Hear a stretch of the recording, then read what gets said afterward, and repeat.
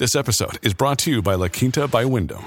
Your work can take you all over the place, like Texas. You've never been, but it's going to be great because you're staying at La Quinta by Wyndham. Their free Bright Side breakfast will give you energy for the day ahead. And after, you can unwind using their free high-speed Wi-Fi. Tonight, La Quinta. Tomorrow, you shine. Book your stay today at LQ.com. This episode is supported by FX's Clipped, the scandalous story of the 2014 Clippers owner's racist remarks captured on tape and heard around the world. The series charts the tape's impact on a dysfunctional basketball organization striving to win against their reputation as the most cursed team in the league. Starring Lawrence Fishburne, Jackie Weaver, Cleopatra Coleman, and Ed O'Neill. FX's Clipped, streaming June 4th, only on Hulu. To get this episode of Forensic Tales ad-free, please visit patreon.com/Forensic Tales. Forensic Tales discusses topics that some listeners may find disturbing. The contents of this episode may not be suitable for everyone. Listener discretion is advised. In 2004, 22-year-old Nila left poverty behind in the Philippines. She dreamed of her slice of the American dream. Shortly after arriving in the U.S., she met a much older man who promised to take care of her and her family. But only 5 years later, her American dream ended when she was tragically shot and killed during a hunting accident. Although her death was ruled an accident, not everyone agreed. This is Forensic Tales, episode number 160, The Leonila Stickney Story.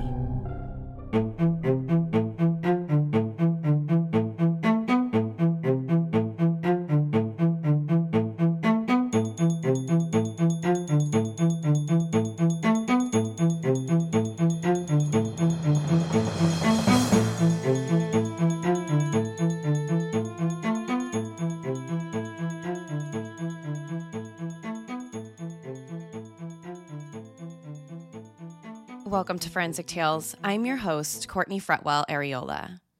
Forensic Tales is a weekly true crime podcast covering real, spine-tingling stories with a forensic science twist. Some cases have been solved with forensic science, while others have turned cold. Every remarkable story sends us a chilling reminder that not all stories have happy endings. As a one-woman show, your support helps me find new compelling cases, conduct in-depth, fact-based research, and produce and edit this weekly show. As a thank you for supporting the show, you'll get early ad-free access to weekly episodes, shout-outs and episodes, priority on case suggestions, and access to weekly bonus episodes. Before we get to the episode, we've got a few new supporters that I want to thank. Thank you so much to Andrea, Tony, and Roberto for becoming the show's newest patrons.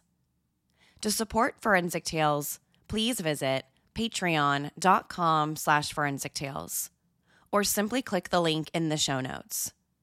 You can also support the show by leaving a positive rating with a review. Now, let's get to this week's episode.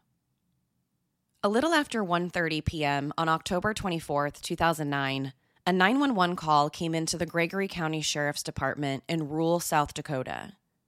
Gregory is a small farm country with less than 5,000 people. It's a place where everyone knows everyone. The only other people to visit Gregory are hunters. According to its website, Gregory County, South Dakota is a hunter's paradise. Each year, their hunting season attracts experienced hunters from across the country. It's a spot especially popular among deer hunters. But because the hunting culture is so prominent in this part of South Dakota, they also have a saying: if you want to murder someone, you take them hunting. On October 24th, 2009, a caller told 911 that there had been an accident. His friend had accidentally been shot in a hunting accident, and they were on their way to the nearest trauma center. By 1:40 p.m., a man driving a pickup truck with a female passenger pulled up to the emergency room in Gregory. When the hospital staff pulled the female passenger out of the pickup, they saw she had a single gunshot wound to the left side of her chest. Just as doctors and nurses started to work on her, the Gregory County Sheriff's Department arrived at the hospital. Anytime there's a report of a gunshot victim, the police are automatically called to the scene. The police thought this was a hunting accident, as the caller said. Pheasant hunting season begins in early October in South Dakota and runs until late January. South Dakota is also known for its pheasant hunting. The state is home to over 4.5 million acres of public land. Even many private landowners will allow hunting on their property during pheasant hunting season. So it wasn't uncommon for the police to hear about hunting accidents around this time of the year. Maybe this was simply another accident by an inexperienced hunter. When police arrived, they needed to speak to the driver immediately.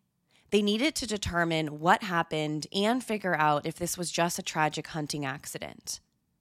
Right away, the officers recognized him as one of their own.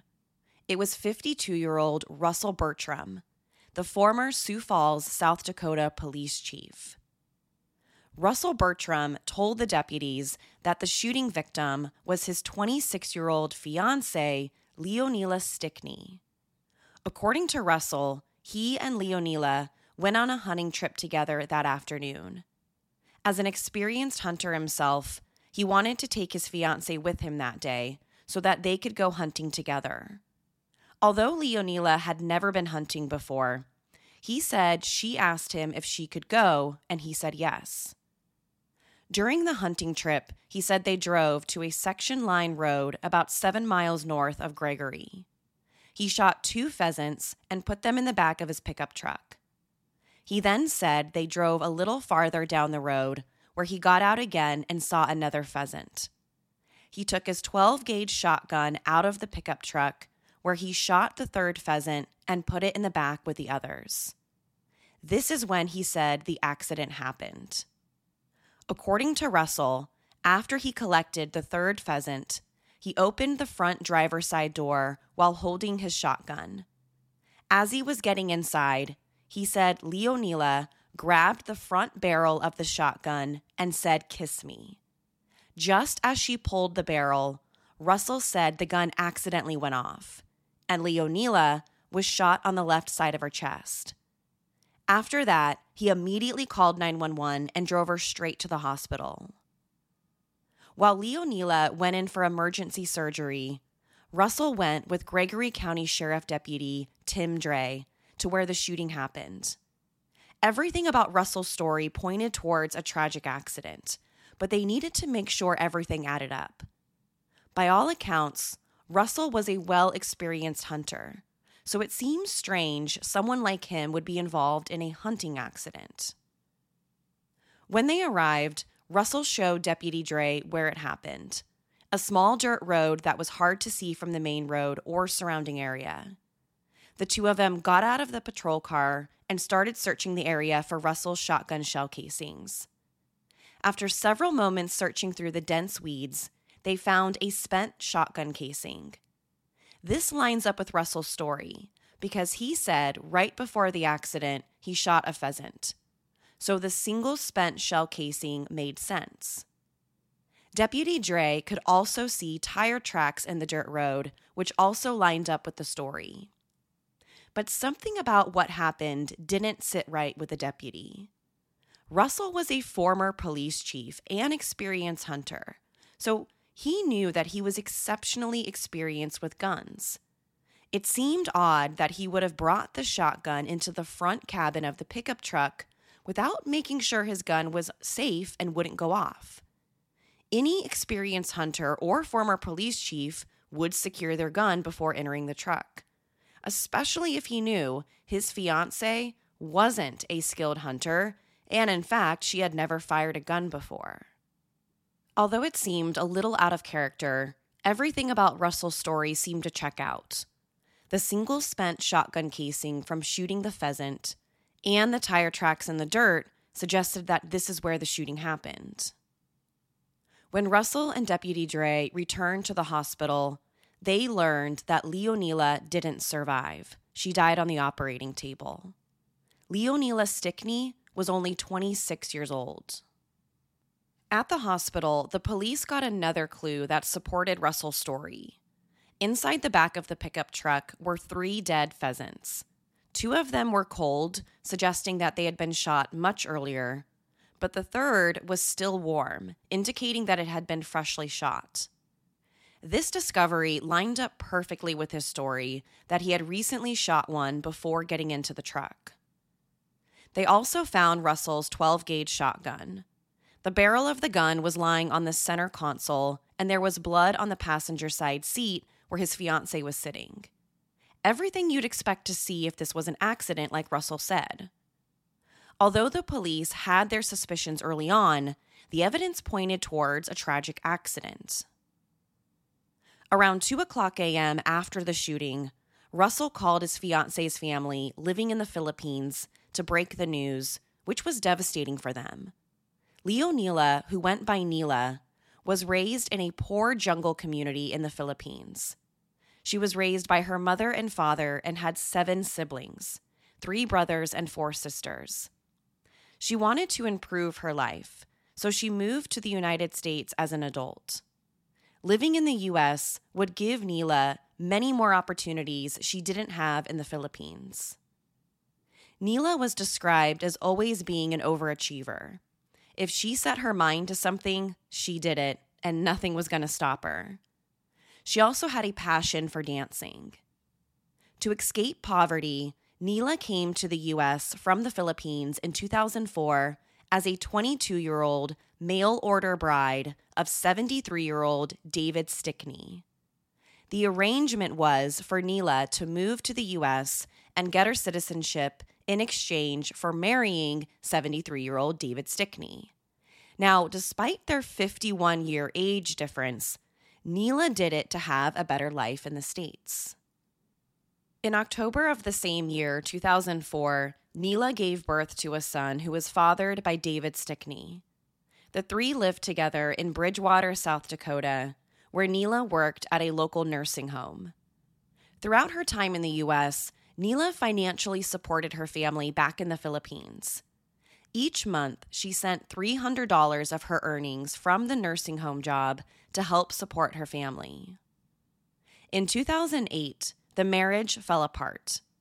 4 years after she left the Philippines to become a mail-order bride to David Stickney, she left. After the separation, their 4-year-old son stayed with David in Bridgewater, and Nila left. Although they were separated, Nila regularly spoke with her son and made regular trips to visit him at his father's house. Shortly after separating from David, Nila met Russell Bertram. Russell was 56 years old and Nila was 26. Although she was still legally married to David, she and Russell began dating, and shortly after that, they were engaged. 2 days after the shooting, the Gregory County Medical Examiner performed Nila's autopsy. He determined that she died from a single gunshot wound to the left side of her chest. The examiner also determined that she had been shot from close range. Because she had been hit so close, shotgun pellets had entered her body, causing a lot of internal damage to several different organs. But the medical examiner couldn't determine if the shooting was an accident or something else. According to the medical examiner, the survivability from this type of injury was practically 0. Nila had no defensive wounds on her hands or arms, indicating she was shot quickly and likely didn't have time to react. But the most troubling part of the autopsy didn't come from the gunshot wound itself. During the autopsy, the medical examiner discovered Nila was a few weeks pregnant when she died. Russell told the police he didn't know his fiancée was pregnant, and this was a complete shock because he had a vasectomy decades earlier in the late 1970s. 3 days after the shooting, he allowed investigators to take his shotgun to dust it for fingerprints. If Nila's fingerprints were on the barrel, that would support Russell's story about what happened. But they didn't find any when the shotgun was tested for fingerprints. None belonged to Russell or Nila. Now, that doesn't mean she didn't grab the barrel like he said. It just means they couldn't find any evidence to prove this part of his story. 5 weeks after the shooting on November 30th, Neela's manner of death was officially reported as an accident. But this ruling didn't stop the Gregory County Sheriff's Office from investigating. Something about how Neela was shot didn't make sense. Sure, all the evidence seemed to support Russell's story about what happened, but there was just something off about a former police chief and experienced hunter accidentally discharging his shotgun that didn't sit well with investigators. In January 2010, detectives brought David Stickney, Neela's first husband, in to be interviewed. During the interview, they questioned him about Neela's relationship with Russell and the pregnancy. Detectives told him that during their interview with Russell right after the shooting, he claimed he didn't know she was pregnant and said that he had undergone a vasectomy years earlier, so he didn't know how she could become pregnant. So investigators wondered if this could be a possible motive for murder. During this interview with Neela's ex-husband, the detectives learned that Neela had another boyfriend besides Russell, a guy named Nathan Meter. So on January 16th, 2010, the police interviewed Nathan. He said he met Neela about 3 months before her death and that he didn't even know that she was dead. He told detectives that he met Neela when she was going through her divorce from David, and that he had no idea she was engaged to Russell. Nathan told the police that on October 22nd, 2 days before the shooting, Neela told him she was pregnant and that she believed he was the father. When detectives questioned him about why he didn't know that Neela was dead if she had just told him that she was pregnant with his child, he had an explanation. According to him, the two had been exchanging text messages, and the last text messages happened 2 weeks after the day she was shot. Families have a lot going on. Let Ollie help manage the mental load with new cognitive help supplements for everyone 4 and up, like delicious Lolly Focus Pops or Lolly Mellow Pops for kids. And for parents, try 3 new Brainy Chews to help you focus, chill out, or get energized. Find these cognitive health buddies for the whole fam at ollie.com. That's OLLY.com. These statements have not been evaluated by the Food and Drug Administration. This product is not intended to diagnose, treat, cure, or prevent any disease. Hey, it's Kaylee Cuoco for Priceline. Ready to go to your happy place for a happy price? Well, why didn't you say so? Just download the Priceline app right now and save up to 60% on hotels. So whether it's Cousin Kevin's Kazoo Concert in Kansas City, go Kevin, or Becky's Bachelorette Bash in Bermuda, you never have to miss a trip ever again. So download the Priceline app today. Your savings are waiting. Go to your happy place for a happy price. Go to your happy price, Priceline. On November 5th, 2009, 2 weeks after Neela died, Nathan texted her asking if they could get together. Someone using her cell phone responded, saying that she couldn't see him anymore. But the message couldn't have been sent from Neela because she was dead. So who sent the messages? The police brought Russell in for another round of interviews in January 2011. On January 21st, 2011, police questioned him about someone using Neela's cell phone after she died. He eventually admitted sending those texts to Nathan because he wanted to know for sure that she was seeing another man. He said in the weeks leading up to the shooting, he was suspicious she was cheating on him. So the text messages served as a confirmation of his suspicions.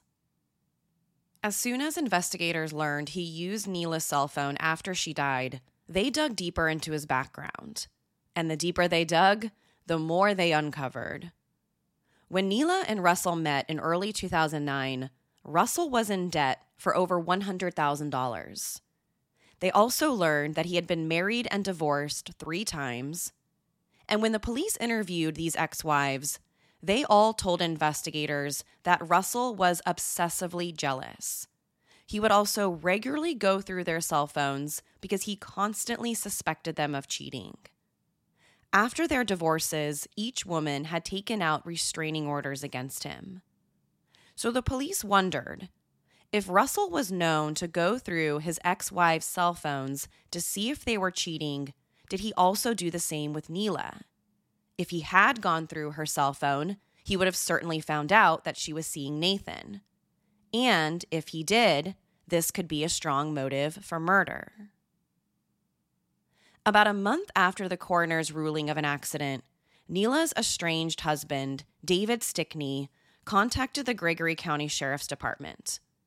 He said he had recently discovered that Neela had taken out several life insurance policies, but when he tried to collect on them, he found out that neither he nor their son was listed as the beneficiaries. The insurance company claimed Russell Bertram was the sole beneficiary. That's when David decided to go to the police. Although he and Neela were separated, he didn't think she would do that. He wondered why she would take out life insurance policies and make the man she met only a few months earlier the sole beneficiary, and not her 4-year-old son. And why would a seemingly healthy 26-year-old think they needed life insurance?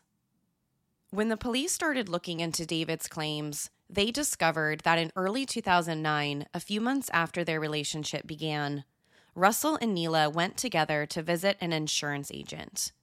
They purchased a $750,000 life insurance policy on Neela for a term of 5 years.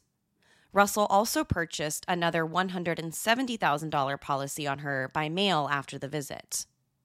Both of the policies listed Russell as the sole beneficiary, not Neela's estranged husband or her young son.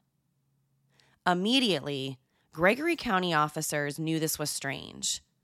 Not only was it unusual for a 26-year-old woman to obtain a 5-year, $750,000 life insurance policy, but Russell was 30 years older than her, and he became the sole beneficiary of both policies. If they wanted to protect themselves in case of tragedy, it seemed far more likely that Russell would open the insurance policy under his name, not his fiancée, who was only in her mid-20s and 30 years younger than him. Neela also financially supported her family in the Philippines. Since she arrived in the U.S., she has sent money to her family every month. So it seemed odd she wouldn't have the insurance money sent to her family either. Even just a fraction of the $750,000 would have been life-changing money for her family. So the police also questioned the length of the policy. 5 years is a very short amount of time. Again, for someone so young and appeared to be perfectly healthy. But Russell had an explanation. He said they both agreed to the policies because Neela was a bad driver, and she wanted to protect her family in the Philippines in case something happened to her in an auto accident. He said he was made the beneficiary so that he could give the money to her family. In June 2010, 8 months after the shooting, David Stickney retained attorney Doug Daly to represent Neela's estate. The estate argued Russell didn't have rights to the life insurance money, arguing Neela's death was intentional. Although the coroner ruled her death an accident and no criminal charges had been filed against Russell, David Stickney believed his ex-wife wasn't involved in a shooting accident. Instead, he believed she was murdered. And she was murdered so that Russell could collect on the recently opened life insurance money. And if that's true, he wasn't entitled to it. But the lawsuit didn't make it to trial. Instead, it settled in October 2011. Russell's attorney argued that he had passed 2 independently administered polygraph tests about his involvement in the shooting, and there was no evidence it was intentional. Everything the police did throughout their investigation suggested it was an accident, as he said. So without a good enough counter-argument, the case was settled. Russell and Neela's estate agreed that Russell would get $320,000 of the insurance proceeds, plus $82,000 in interest, and the estate would get the remaining $600,000. But Russell and his attorney were quite specific about where the rest of the money would go. The settlement agreement specifically said the $600,000 retained for the estate would go directly to Nila's family in the Philippines. Over the next 2 years, the police watched to see if Russell would turn the money over to Nila's family. If he did, it might decrease their suspicions. And if he didn't, that would raise additional alarm bells. By September 2013, an investigator from the South Dakota Division of Criminal Investigation went to speak with Russell at his home in Sioux Falls. When he arrived, he was stunned to find out that Russell had married Nila's older sister, Melissa Del Valle. After Nila's death, Russell began regularly communicating with her family in the Philippines. Russell said the conversations were initially about Nila and getting them the life insurance money. But over time, the relationship between him and Nila's sister Melissa grew. And by July 2013, she moved to South Dakota with her daughter, and the two got married. Russell was now married to his ex-fiancee's sister. Another year passed, and by January 2014, investigators were at Russell's door again. This time, his story seemed to change. By 2014, he finally admitted he knew Nila was pregnant when he had looked through her phone 3 or 4 days before she died. At this point, investigators theorized that Russell may have feared that Nila would change the life insurance beneficiary if she was pregnant with someone else's baby.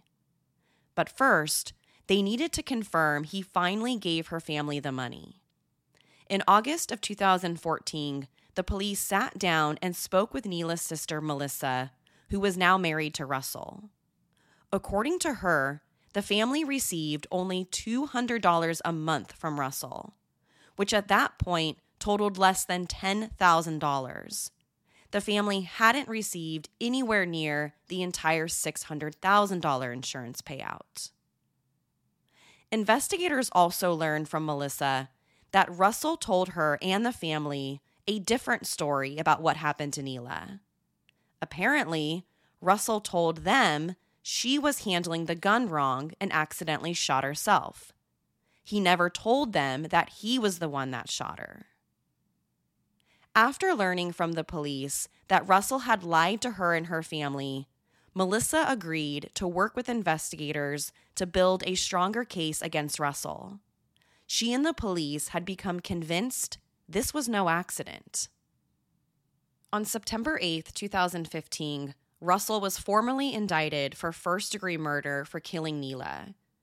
It may have taken the police 6 years, but they finally felt like they had enough to convince a jury that this wasn't a tragic hunting accident. Instead, it was first-degree murder. 12 months after the arrest, the case went to trial in September 2016.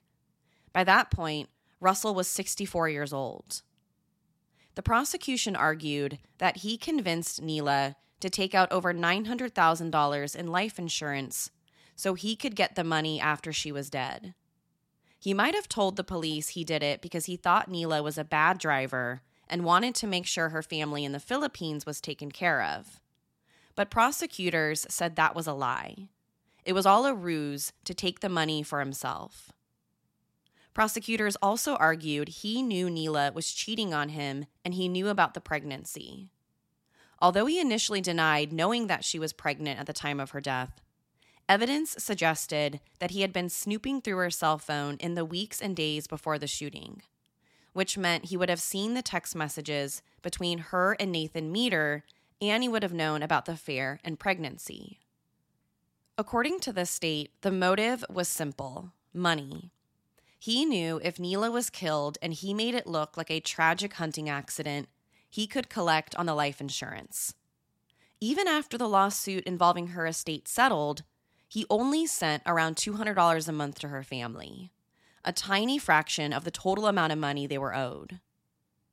Besides telling the jury about the insurance money, prosecutors had another trick up their sleeves.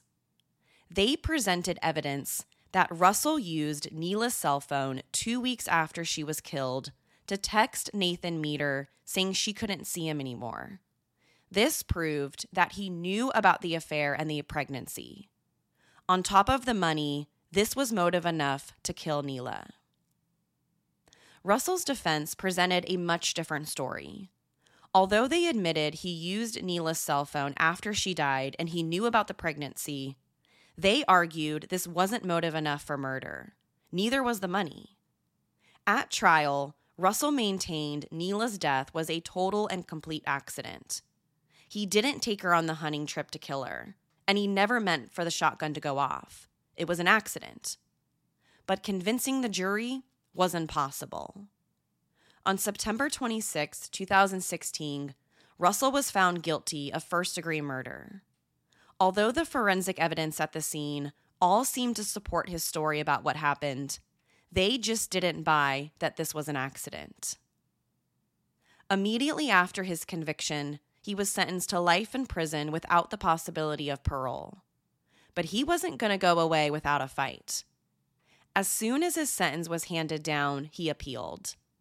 In his appeal, he argued the court violated his constitutional rights to a fair trial based on two issues. The first issue was that the trial court didn't allow Russell's polygraph results to be presented as evidence. According to his defense attorneys, Russell took and passed 2 separate polygraphs about his involvement in the shooting, but they weren't allowed to tell the jury about them at trial. In most criminal cases, polygraph test results are inadmissible in court. In many cases, the polygraph results are unreliable or inaccurate, and the tests don't reach the standard required for evidence. Normally, this works in the opposite direction. Most of the time, police and prosecutors want polygraph results to be admitted into evidence because usually the suspect fails, and they want the jury to hear about it. But this case is a little bit different, because this time you've got the defense arguing the polygraph should have been admitted because he passed them. His lawyers argued that under the Sixth Amendment's Confrontation Clause, he was entitled to present the results of his polygraph tests as part of an effective cross-examination.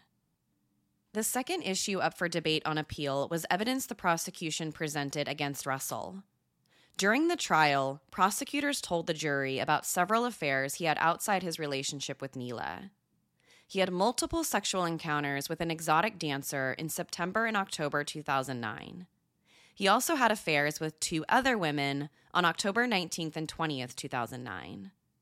But on appeal, Russell's attorneys argued that these affairs were irrelevant, and this evidence should have been thrown out. When it came to the first issue about the polygraph, the appellate court disagreed with Russell's defense. The court argued it wasn't a Sixth Amendment constitutional issue because the Sixth Amendment doesn't require a court to admit polygraph test results into evidence. The court also considered whether this issue simply involved evidentiary rules. In other words, was the polygraph test admissible under South Dakota's rules of evidence? Again, the court said no. According to the appellate court, polygraphs shouldn't be admissible because of, quote, dubious scientific value. This essentially means the evidence has, quote, no general scientific acceptance as a reliable and accurate means of ascertaining truth or deception. It is not reliable. It had no probative value, and it is likely to be given significant, if not conclusive, weight by the jury, so that the jurors' traditional responsibility to collectively ascertain the facts and adjudge guilt or innocence is thereby preemptive, end quote. Unlike cold, hard forensic evidence, polygraphs aren't good enough. When it came to the second issue about the affairs, the court once again disagreed. They believed that these relationships right before Nela's murder were relevant to the case. They were relevant because they established motive. In the end, the court denied Russell's appeal for a new trial and affirmed his original conviction and sentence of life in prison. Jealousy and greed was the motive behind the murder of 26-year-old Nela Stickney, a young woman who left the Philippines and traveled to the U.S. to start a new life. Instead, that new life was shot down by a former police chief. For years, her killer made it seem like an accident, even staging the forensic evidence. He would have gotten away with the murder if it weren't for the relentless investigation by Gregory County police officers. Russell Bertram will spend the rest of his life in prison. To share your thoughts on the story, be sure to follow the show on Instagram and Facebook. To find out what I think about the case, sign up to become a patron at patreon.com/forensictales. After each episode, I release a bonus episode where I share my personal thoughts and opinions about the case. Don't forget to subscribe to Forensic Tales so you don't miss an episode. We release a new episode every Monday. If you love the show, consider leaving us a positive review or tell friends and family about us. You can also help support the show through Patreon. Thank you so much for joining me this week. Please join me next week. We'll have a brand new case and a brand new story to talk about.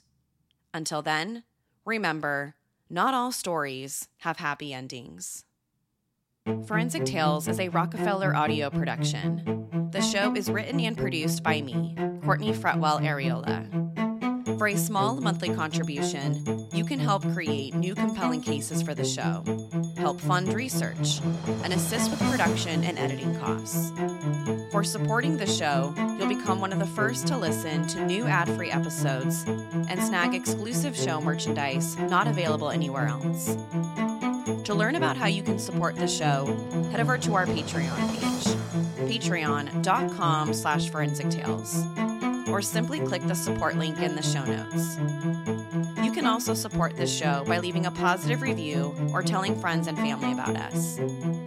Forensic Tales is a podcast made possible by our Patreon producers, Tony A., Nicole L., David B., Nicole G., Paula G., Christine B., Karen D., Sherry A., Elizabeth M., Michael D., Lisa S., Nicola, Nora, and Roberto R. If you'd like to become a producer of this show, head over to our Patreon page or send me an email at courtney@forensictales.com to find out how you can become involved. For a complete list of sources used in this episode, please visit forensictales.com. Thank you so much for listening. I'll see you next week. Until then, remember, not all stories have happy endings.